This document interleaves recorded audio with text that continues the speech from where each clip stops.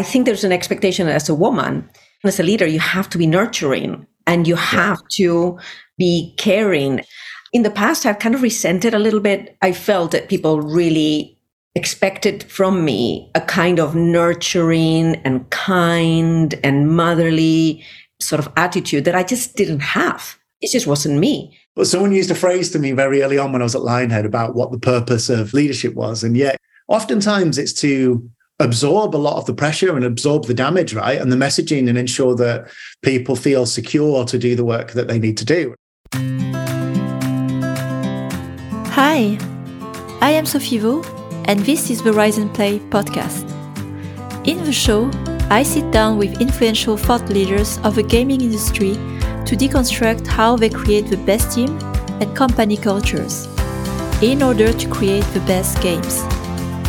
Every episode brings actionable insight to improve your leadership, self-awareness, and emotional management skills. Because becoming a better leader starts with becoming a better human. So, are you ready to unlock your full potential in life and business? Let's begin. Don't just see the future, know the future with today's sponsor, Solsten. They make it easy to identify how your audiences and players actually play and what keeps them coming back for more. In a previous life, I used Solsten Product Navigator for a game in soft launch and discovered that my audience was more complex than I thought. Instead of one homogeneous group, I was able to identify two unique personas, take a series of calculated risks in our game design, and strike a balance between the two groups. Our approach shifted from making a game for everyone to creating a personal experience for most valuable players. And we were able to put our resources and time to good use and launch our game with a high level of confidence in its success. Visit go.solsten.io/riseandplay, that's SOLSTEN, for a demo and receive 30% off your first Solsten engagement crafted to your studio's needs. Learn why EA, Supercell, Wooga, and more use Solsten to create the best human-centric gaming experiences possible. Hi everyone! Welcome to a new episode of Rise and Play, and today I wanted to let you know that it is a special episode because I will not be hosting it with one of my traditional guests, but I will be hosting other leaders who also wanted to share their learnings in a leadership conversation. So today we have Maria Sayans, the CEO of Ustwo Games, and with Daniel Gray, the Chief Creative Officer, and both are having a conversation, casual conversation about what it is to be a leader at Ustwo Games and what are the challenges they're facing and the reflection thoughts they have. I hope you enjoy this special episode today. Hey, Danny. Hello. How are you? Good. So we're going to be talking about leadership. Should we do like a quick round of intros for people watching? Yeah. All right. I'm Maria Sayans. I'm the CEO at Ustwo Games. And I've done quite a lot of gaming in my history, about 20 years in the industry, but mostly on AAA and PC. And I joined Ustwo Games 4 years ago, and it's been my first job in mainly mobile. What about you, Danny? Yeah, I'm Danny Gray. I'm Chief Creative Officer at Ustwo Games. So I've been at Ustwo for, it was my 10 years in February, and probably about 15, 16 years in total, but pure games industry. Some big, some small, and then about where we are, which is about kind of midway. So we're going to talk about leadership, and we thought it'd be good to maybe just start with our own insights into, hey, we weren't born into positions of leadership, and we've all had a journey, and we've probably learned through people who've inspired us and mistakes that we've made. So maybe we start by kind of reflecting on our own journeys. So my first memory of, observing a leader and saying, oh, that's what a leader does. How do I learn from that? I was an intern during university at a management consulting company called McKinsey. And I was like the baby intern that was there to help other people make photocopies and do whatever was asked of me. And I had been asked to work on some form of Excel model, except this is so long ago, it was probably Lotus Notes or something like way before Excel. But anyway, I had been working on some models, some analytics that they'd asked me to do. And I was in this kind of office when the partner, the most senior person, arrived. And I was the first person there. And then he arrived. And he said, okay, I want to look at this analysis that you've been working on. And I said, that's great. Oh, there is no coffee. Shall I make you some coffee? And he said, no, I'll make the coffee for the whole team while you set up your computer with the model. And that was my first reaction of, okay, well, I thought I was the intern. I had to make the coffee. But I guess my observation at the time was, as a leader, you do whatever is needed to support the team. And sometimes the most useful thing you can do for the team is make the coffee. And I think that's something that our producers know very well. That's kind of one of the things you learn as a producer. But I think I took that lesson at that point is there is no job too small. You do whatever is needed for the success of the team. I often come back to that moment. But I have to say, my style has evolved over the years. And like I said, we're not born knowing how to be leaders. And I think that many times through my career that I think, well, I wasn't a great leader, or, I wish I had done better than that. And I think a lot of the moments at which I maybe didn't live up to my standards, or I didn't to the person I wanted to be, had to do with maybe being too focused on success, and not necessarily my own success, but the success of the team, too focused on results, not focused enough on team, and not focused enough on the health of the team. And I think that, we'll talk about sort of the special challenges or the unique things that for women come with leadership. But at least for me, having been born in Spain in the 70s, having been raised in a relatively conservative environment, navigating sort of what is the right balance between focus on team and focus on results is something that I've learned over the years. I think it took me into my late 30s, early 40s. And I remember meeting a lot of really kick-ass Icelandic women when I was working at CCP Games, and them really inspiring me. Some of them worked in my team, some of them worked in other teams. But there was something about the way that I guess Icelandic women are raised and Icelandic people. I was going to say, do you think that's due down to a bit more of a kind of egalitarian society? Absolutely. When it comes to gender? Well, there's the egalitarian aspect. And then there's just the general aspect of Icelandic culture of there are no experts. Everybody's just figuring it out. And you just take it on and solve it. And don't overthink it. And so I think these women that I worked with, they gave me a lot of a good sense of actually, this is how you balance being both personal and authentic and warm, but also not taking any shit from anybody. And I think that I always aspire to this idea of the servant leadership. And I think that story that I told about my beginning at McKinsey illustrates that idea of you do whatever is needed for the success of the team. The vision of what I wanted to be like as a leader hasn't necessarily changed, but it's more my ability to maybe do that, or how I think that I can actually do that. I think with time, I've become more able to put trust on people's talent and on their commitment and their drive, and less on kind of maybe micromanaging and fear that we weren't going to deliver or that we were going to fail. And still, I feel like I'm always learning. It's all a journey. What about you? It never stops, right? Because you end up with like a new person is another problem to solve, or a new team, or a new project, or a new company, or a new partner, or anything else. I was thinking about like the beginning of leadership journey. And, one of my first bosses was my mum, right? And not just in the family. I worked at Tesco when I was 16. And for probably half the shifts I did over a number of years, my mum was my own supervisor, which is the most good thing in a way. But it was funny to see how someone I understood so well dealt with running a team of people and doing it with love in the same way that I guess that she was with me as a mother, thinking about it from, how do you balance that kind of love and encouragement with just being quite strict and a bit of a badass at times. So learning a lot from my mum in that sense. But when it first came to kind of games industry stuff, my first job I had was I got a job in QA at Lionhead Studios. And the guy who was my manager at the time gave me my first job in games, called Nathan Smethurst. He was hardcore. I know it seems like a cliche, but he was very kind of firm but fair, right? And on top of that, he was very protective over QA. And I think that was the first time I'd seen someone go, you really knew he had your back.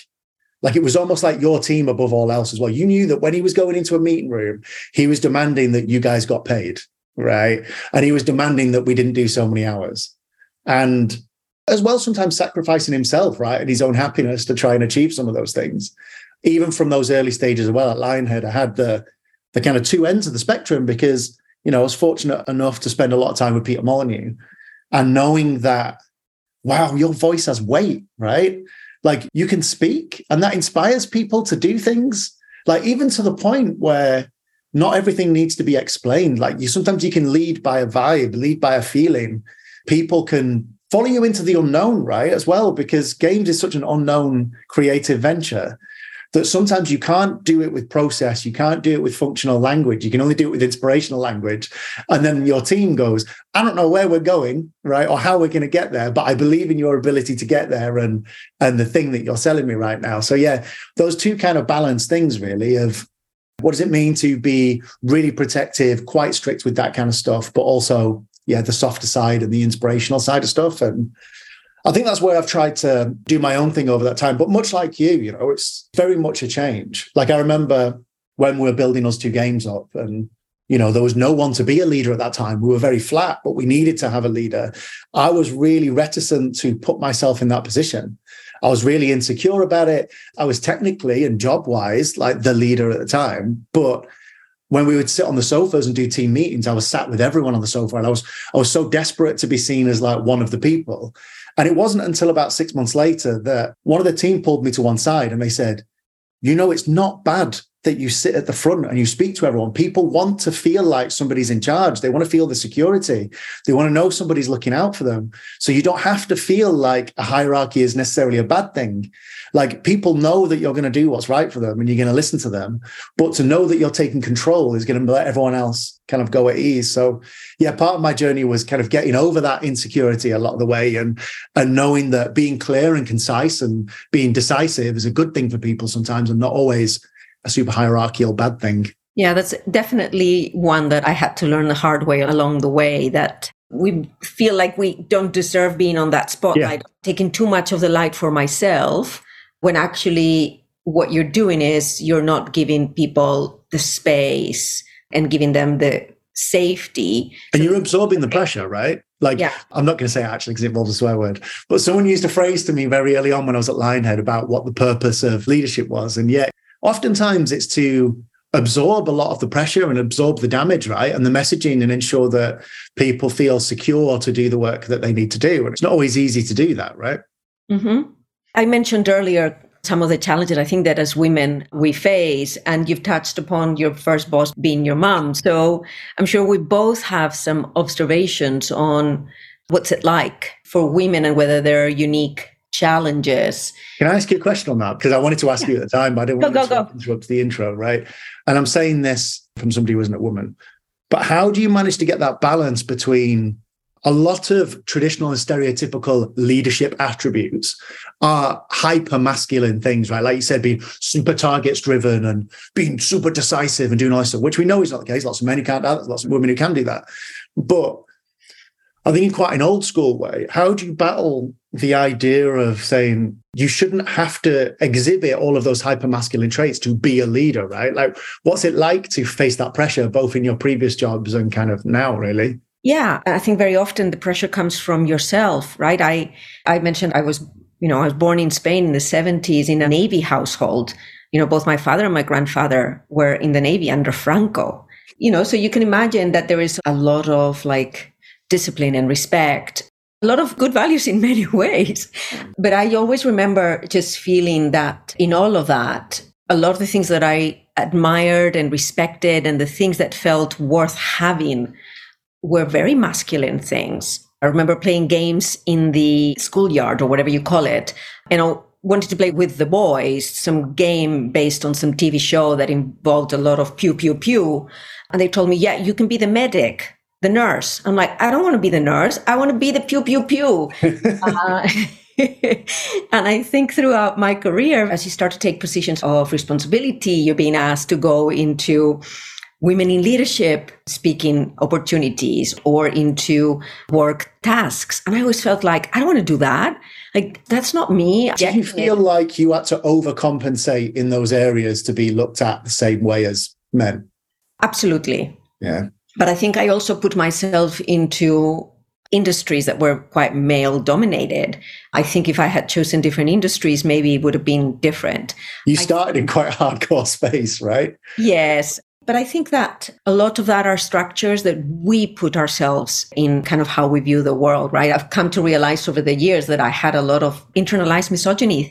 I remember when I was at EA, just always wanting to prove myself, being the one that was actually demoing the game on stage. Even if it was a shooter and I was terrible at shooters, I practiced, like I rehearsed that demo until all hours at night so that I could do it on stage, so that they wouldn't call a more junior product manager just because he was a man to do it for me. So, and I remember when I was given the job to go and head up battlefield marketing out of Stockholm, feeling like, right, I can play with the big boys now. Now I can be in that schoolyard going pew, pew, pew. And that's why meeting later a lot of the Scandinavian women and the Icelandic women, it really helped me realize that there was so much that was quite screwed up in how I saw leadership, in how I saw influence, in how I saw team relationships, and how do you influence each other. So I think I've actually come to realize that particularly in games, there's so much uncertainty in terms of where the industry is going, in terms of how teams are going to get there, in terms of what the game is actually going to be like, that these very top-down, old-fashioned ways of leading just don't work because you don't know. You have to figure it out as you go along. But there is a lot of like these toxic ideas of leadership that we receive as men or as women, right? And you have to kind of break it up and unpack it and hopefully work with people that offer you alternatives to how to do that. Did you feel that that was the case with your mom when you were working with her and from other women that you've worked with? The sad reality of it is, right, like in my 15 years of working in games, I've had very, very little exposure to super senior women, right? Because that's just what the games industry is like. Like it was like that when I was at Lionhead Studios, almost all men when I was at Hello Games, right? Mm-hmm. And then for the kind of initial inception of at least the Ustwo Games team, that was the case. But I think kind of looking at myself a little bit, the reason why I asked you on, do you feel like you need to overcompensate in that way? Because I've always felt like I'm a 6'4", like 192 centimeter guy with a booming voice. There's a lot that you get for free there, like the privilege of having that for free. You end up being in a physical space, not necessarily on a video call, but you have a presence in a way that you massively benefit from. I didn't necessarily need to overcompensate in that area and could maybe index more on the softer side of things in a way that a woman doesn't get the privilege or the opportunity to do, right? Because you're constantly having to go, take me seriously as someone who's not going to be overly emotional, or take me seriously as someone who can command respect in the same way. So, yeah, I've massively benefited from my own kind of situation across that. But yeah, I mean, I've had very little opportunity to work with really experienced women. And, you know, you're the first person I've worked with on a really close basis who is that kind of superstar, right? It's been a good journey. I used to really resent the expectation that as women, we have to participate in these things. And for example, one of the things that I've had issues with is I think there's an expectation that as a woman, as a leader, you have to be nurturing and you have to be caring, and you're very quickly either too weak or you're a bitch. In the past, I've kind of resented a little bit. I felt that people really expected from me a kind of nurturing and kind and motherly sort of attitude that I just didn't have. It just wasn't me. But I think that I've come to accept a lot of this as actually part of now my privilege of being a woman who's a leader in the games industry and in a space where I feel like, you know, you guys are an amazing team and have always been great from the very beginning. And the founders of Ustwo Games, Sinks and Mills, have created a culture in which I felt I could be my real self. And now that I have this privilege, then I feel a lot more comfortable with those expectations in a way. Where do you think you've fallen on that? And again, you've talked about constantly having to kind of bridge that gap, or at least having to second guess your behavior, right? In a way that men don't always have to do. But how would you describe, where's your natural groove on that, right? Like, where do you think your personality and your style of leadership fell? I think my true natural style in absence of context, and I think the context matters so much. But I think I'm always driven by ideas, by excitement around ideas, about like what I like most is solving problems with people and going on an adventure with people. So my natural groove is neither the mother nor the authoritarian. Yeah. It's more the kind of adventurer. And that's, it's my natural fit. But like I said, I think context is so important. And today, in the position that I have, and being outside of a big company, being in a small company that's quite successful and that has a great culture and a great alignment between everybody in the company, I can maybe adopt a style. I can experiment even with my own style. And the demands are different, right? In comparison to 20 years ago, there was no expectations for companies to care about your well-being in the same way, mm-hmm. or to support you in that way. Whereas, especially in the games industry now, which is quite a progressive industry, you're not only like a technical leader, sometimes you've got to be a coach, right? Sometimes you've got to be part therapist. Sometimes you've got to cover all these things that 20 years ago, it was like, your personal life is your problem. How you feel is your problem. Are you turning up and doing your work? Yeah, in which case I'm happy. So even the demands that you have as a leader, right, are different. And as you said, that context is important because you do need to wear hats at different times, right? And there's a lot of different hats to wear. I think that's the case these days in every position. I think as a CEO, maybe it's even more the case. Maybe it has always been, because the people that you manage directly are very senior themselves and they're experts and they know better than you kind of their areas of expertise. So very often that position of coach and that position of support is the better place to be in. Now, we've touched on Ustwo Games and the kind of unique sort of space that it's been for us, but maybe we should dig a little bit deeper into that. What do you think is unique about the flavor of leadership that works at Ustwo Games? Ooh. The thing that I always come back to is we've had a big commitment to be transparent, right, with everyone and to take everyone on that journey. And actually, I think that's kind of representative of how leadership has gone on Ustwo Games and continues to be, is as long as we can be transparent about how we feel and how things are going, it builds trust with the people that we've got, right? So even when we're making decisions when they're not around, if we've been transparent in all other areas, they'll probably trust the decisions we're going to make when they don't see us, mm-hmm. right? I think that builds things. I think another thing that happens specific to Ustwo Games is the people that we've got. Like, we're very particular about hiring, right? As you know, and we've gotten frustrated about before because we take a long time. But part of that is to get the right people and for every single discipline to have an element of creative drive, no matter what discipline that you're doing, right? Like, we expect programmers to care about game design and care about art in that same way. But it also means that you end up with a group of very outspoken people, right? Which is amazing because we get challenged every day and we come up with great ideas. But it can be a more difficult thing to manage as well, right? Like, we've got a lot of big personalities, a lot of people who are not just going to sit down and kind of do what people tell them and be a little worker bee. But it does mean it's a more difficult kind of environment to move in. I agree that one of the sort of both benefits and challenges of our culture is that degree of transparency. Definitely a benefit, but it comes with its challenges. And that culture of bringing people who really love making games and creating an environment where we say we want to make games that come from a very personal place. So people's hearts and creative ambitions are really placed onto the game and onto what we create as a company together. So for example, the fact that we do weekly AMAs, right? As part of our weekly gathering, there's always an anonymous channel for Q&A where anything can be raised and is often raised, where we have transparent pay banding that includes leadership.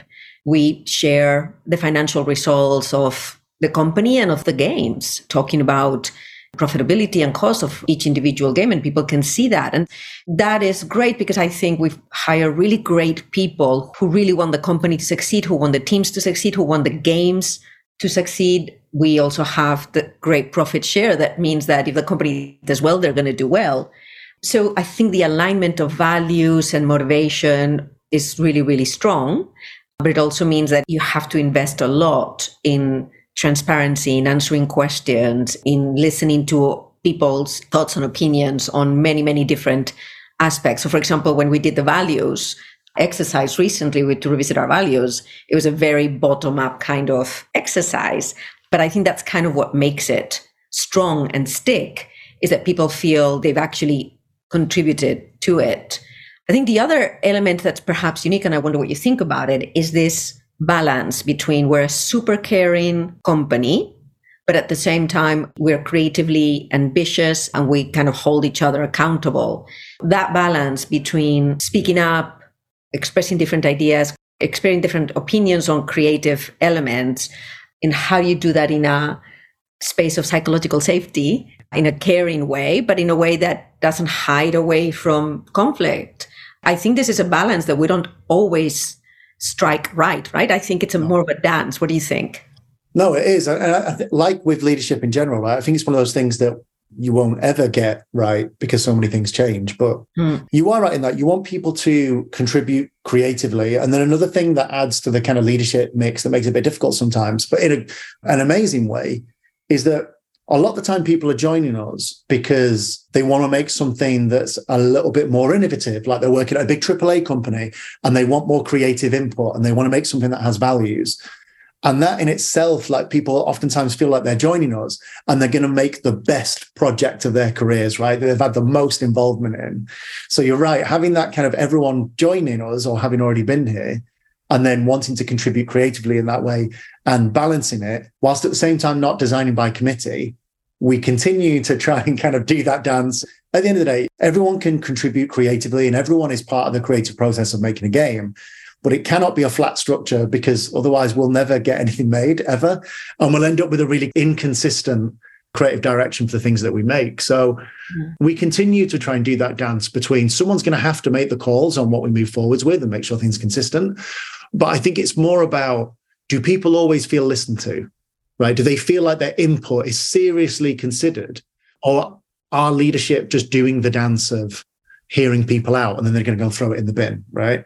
I think with us, it is a case of, yeah, we always have to listen. We always have to incorporate, but we have to balance that with really decisive leadership because, you know, we've been there in the past where we've been spinning our wheels on various parts of projects. And it's because we haven't made really decisive decisions that in the long run make people happy because it isn't always about doing the thing that everybody wants. Sometimes people just want to feel momentum towards a really clear goal. That is the thing that excites them the most. So when we have a lot of people with a lot of great ideas, I don't think we're ever going to solve that. I think we're just going to continue to try and get better in different ways, but never at a point where we've perfected it. I'm happy with that. Yeah. So to close us up, I'm going a little bit off script here, but I just thought that maybe we could look forward a little bit personally, because we've talked about leadership being a journey and always being improving or being learning and getting better. And I was thinking, what am I working on personally on my leadership journey? And I think one of the things that I'm paying more attention to now is not to take up too much of the conversation, listen more and talk less. That's one of my current things that I'm going through right now of learning and trying to become better at that. Is there one thing that you're working on right now that you want to share with everybody? Oh, God. I've been thinking a lot about, and this is more of a kind of creative leadership thing than necessarily like a management thing, but thinking a lot about personal resilience, right? So, you know, doing any kind of creative endeavor, especially like if you're a game director or creative director on something, you're putting so much of your personal background and story into something that, you know, if someone's going to be critical of it, you can get quite defensive, or it can feel like a stake to the heart sometimes. But I think I need to, from like a creative leadership perspective, I need to know that once you decide to put a part of yourself into something, it's kind of no longer yours, right? And you need to find a way to separate those things between who you are as a person and the creative kind of spirit energy you put into something and what happens with it after the fact. We've been through quite a few game cycles now where this has been the case, and I am getting better at it. I don't want to pull back from it completely because, as you said, part of what makes us great is making experiences that have some personal kind of life stories injected into them. So I want to try and work on getting that balance right between putting some of my own personality into stuff, but protecting myself from the consequences of doing so. Making games is hard emotionally. Really hard. And I do think that being a game director particularly is one of the hardest jobs in the industry because you're putting so much of yourself and leading a team and keeping a creative vision It's a very challenging space. So, yes. It feels a little bit like you're stood in a storm and everything is trying to blow you over. And you're getting, questions and you're getting criticism from all over the place. And you're just trying to hold in the storm going, I won't be blown over. Believe me, believe in me. To that, I have to say that there are people that face it in a very different way. Like, I think that that's your wonderful personal style, but it's not the only way. No. Yeah.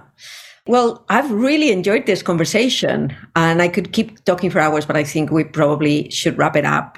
It's been really wonderful. Thank you, Danny, for sharing all of that with me.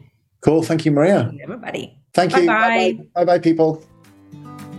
Thanks for listening to this latest episode of the Rise and Play podcast. I am trying to grow a community of conscious leaders across the industry and beyond.